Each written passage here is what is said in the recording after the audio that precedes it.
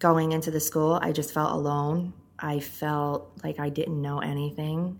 I was sitting at a table. I wasn't processing really what they were saying. I was really worried for my son. That's Sarah Crowell Perez, a mother who struggled to get her school-age son services for his mental health problems. Because many schools just aren't set up to address the mental health needs of their students, children like Sarah's son often have an academic experience that's very different from their peers. They get suspended and expelled more often, and are more likely to get taken away from school by the police, starting a chain of negative events that can unfold in a kid's life for years, even into adulthood. This podcast, one of 3 on this topic, takes a look at the ways schools across the country have been working to improve student outcomes by addressing their behavioral health needs. These efforts are structured to reduce school exclusion for students who have mental and substance use disorder needs, stopping them before or along the path from suspension and expulsion to ultimate entry into the justice system. While they vary in approach, they all fall under the umbrella of the school responder model. I'm Jackie Green of Policy Research Associates, where we operate the National Center for Mental Health and Juvenile Justice, and I've been speaking with people on the ground implementing these efforts. They're learning that the supports of parents and caregivers like Sarah is key to student success. Gina Bracey, Director of School and Community Initiatives at the Child Health and Development Institute, is one of those people on the ground. Family engagement is a huge piece of the school-based diversion initiative, and I think in school justice partnership work more broadly, because we really take a school, family, community approach and recognize that without the family being part of the process and being full partners in the process, the students are not likely to see success in the initiative. Dr. Bracey has been supporting schools in implementing SBDI, Connecticut's version of school diversion for youth with behavioral health needs, since its inception. Primarily, the work that we do around the school justice partnerships really centers around our model for the School-Based Diversion Initiative, or SBDI. It's a model that we co-developed at the Child Health and Development Institute together with some of our state agency partners, and the goal is really keeping kids in school and out of court. And we do that primarily by helping schools be better prepared to understand behavioral health challenges and to link students who have unmet behavioral health needs to appropriate services and supports in the community. So I really think that there's 2 components to family engagement in relation to the school-based diversion initiative. And one is really sort of informing and engaging families in the process so they understand that the school is doing something different, that they're changing their practice around discipline, that they're really looking to engage families in services and to meet the needs that students are displaying, particularly those that are leading to some behavioral health challenges or behavior challenges and discipline problems in the school. So informing parents about those changes and making sure that they're part of that process is important. And secondly, parents can provide a lot of very supportive and unique examples for alternatives for discipline. Family members can often tell us, here's the things that my child responds to. Here are things that will be helpful for them. Parent engagement is something that Sarah has lived firsthand as the parent of a young child with significant mental health needs.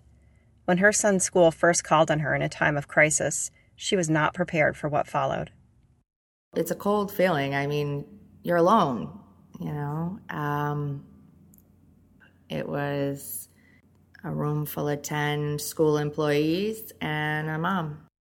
The professionals in that room were just the first in a long line of people to whom she had to explain her son over the years, as service providers came in and out of their lives. You have to keep telling your story.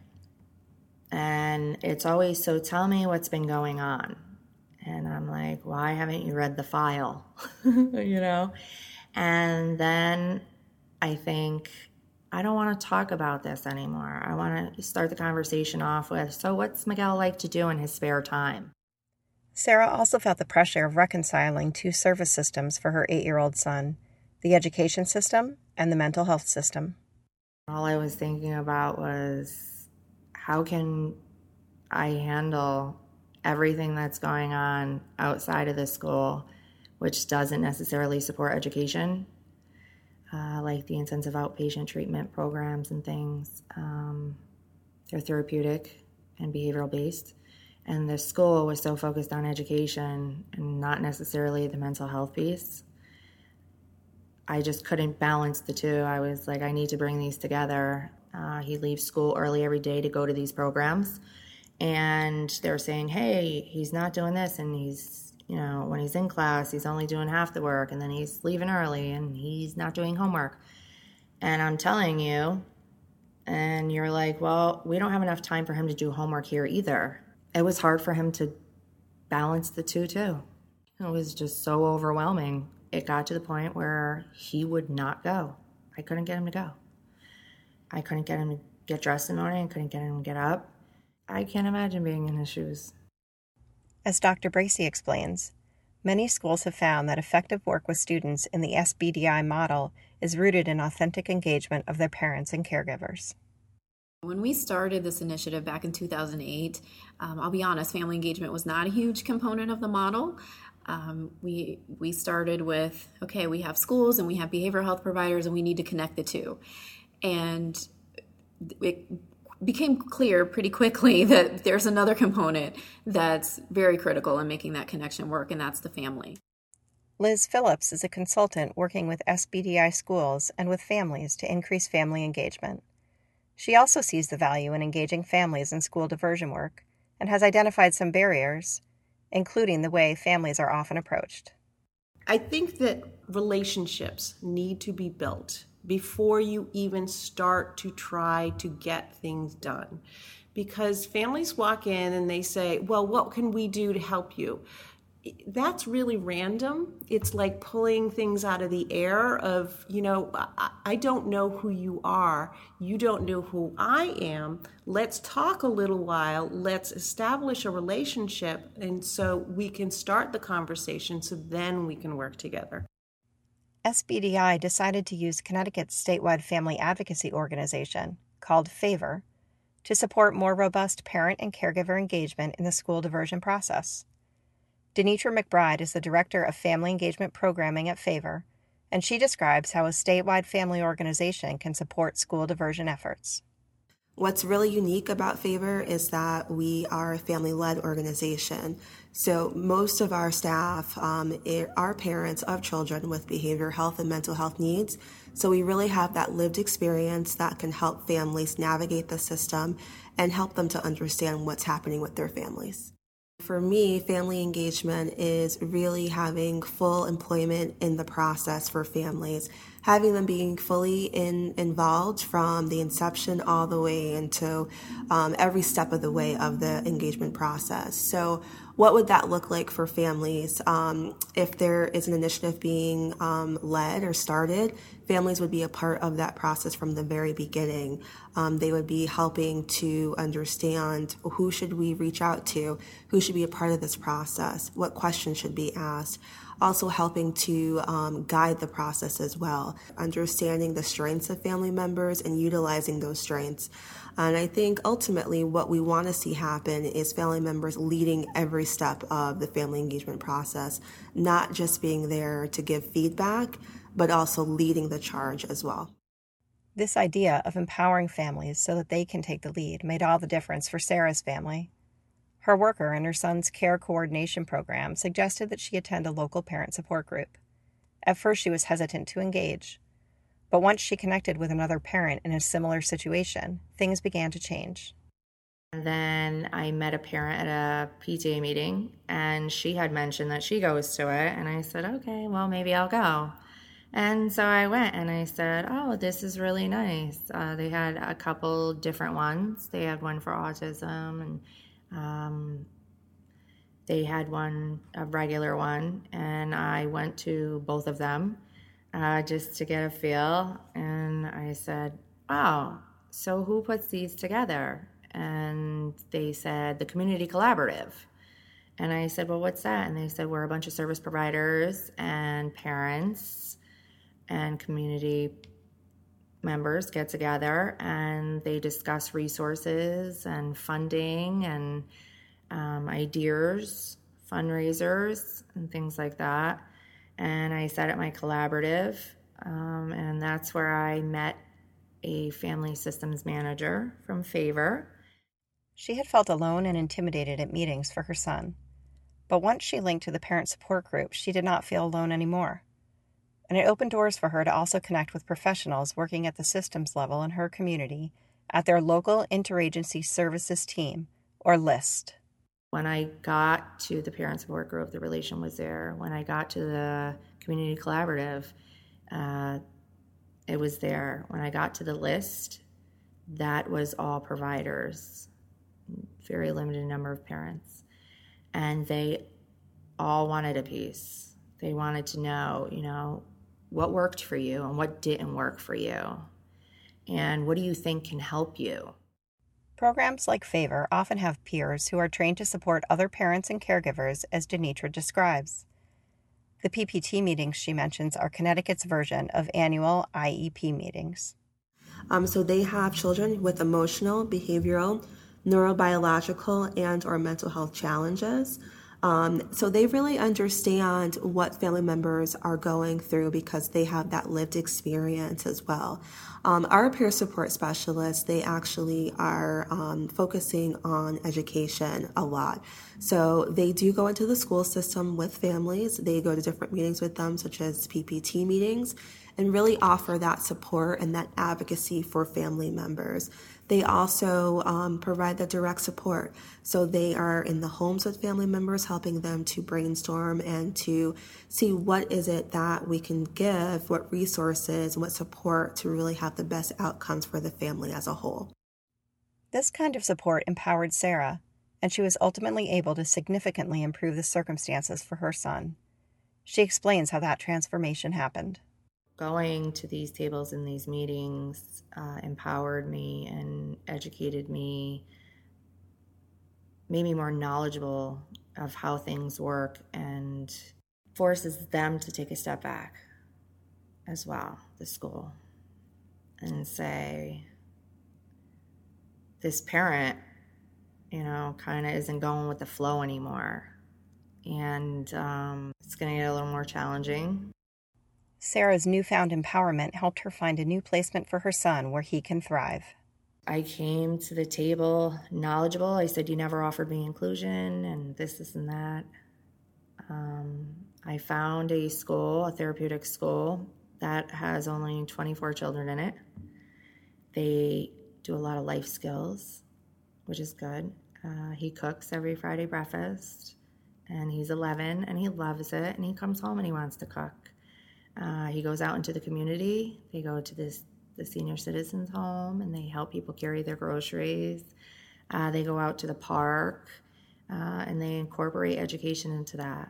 He's smart, and I don't want a limitation.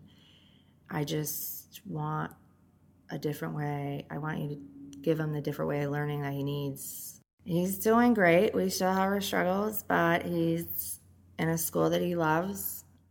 She also used her new connections with system leaders to spearhead support for siblings of students with behavioral health needs. She first realized that her daughter had significant needs navigating her world as a sibling of a child with behavioral health needs after an unexpected struggle for her daughter at school. The teacher said, can't you read a little bit louder? And she did, and she said, we still can't hear you. And she said, don't you have a brother or sister that you argue with? Can't you talk to that, talk in the tone that you talk to them? And she started crying, and she went down to the office, and they called me in, and I was crushed. I neglected to see how all of this had been affecting my daughter. And the counselor said, she's not alone. And immediately I thought, oh my God, she's alone at home. I never thought or realized how it affected her. And I asked, well, do you have something in school? Does she know that she's not alone? And I immediately thought, if she's not alone, I got to find these other kids that understand. Sarah turned to her community collaborative and parent support group for ideas on how to organize and fund a sibling support group. And now her daughter and other kids like her have someplace to turn for the support they need, too. We meet twice a month. We eat together. We go places together. We play games together.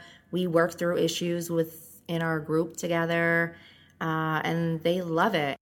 School diversion programs need both parents and caregivers like Sarah, who are engaged in planning for their child, and school staff who are willing and interested in this authentic form of family engagement.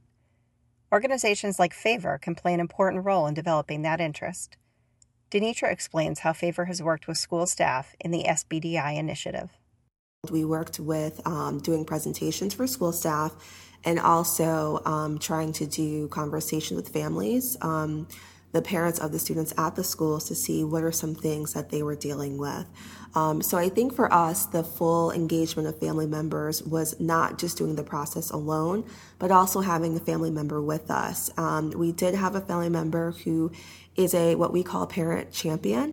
She was with us at these presentations. So these schools not only saw the family organization be there to teach them about family engagement, but there was a family member there who had children, who was attending schools, and she was able to offer her insights as well. So the full partnership was having her with us, not only to give feedback or just to have a portion of the presentation, but being there to really offer her story that can help the schools as well. Ms. Phillips found that sharing personal stories during these presentations sometimes had a powerful impact. We had school counselors that had gotten together in one of the cities in Connecticut for our presentation, and we do this picture, and it's a very disheveled looking house with the mother and the father, and it's really quite a mess, the picture is. But what we were trying to do was find out from the school staff audience, what are the strengths that you see in this picture as well. One of those counselors, those school counselors, had spoken up during the presentation, during that picture in particular, and she had said that, I've lived this experience. This is why I became a school counselor. This is why I want to help others, because my daughter went through the same kinds of things and our family went through the same kinds of things. As Dr. Bracey describes, family engagement efforts can be challenging, but they also go a long way to supporting student success. Part of what we do with Favor, that Favor helps provide to us through the School-Based Diversion Initiative, is not only that individual family peer support, but also they're able to work with teachers, with staff, to bring in that perspective into the school day and into sort of the curriculum and their professional development.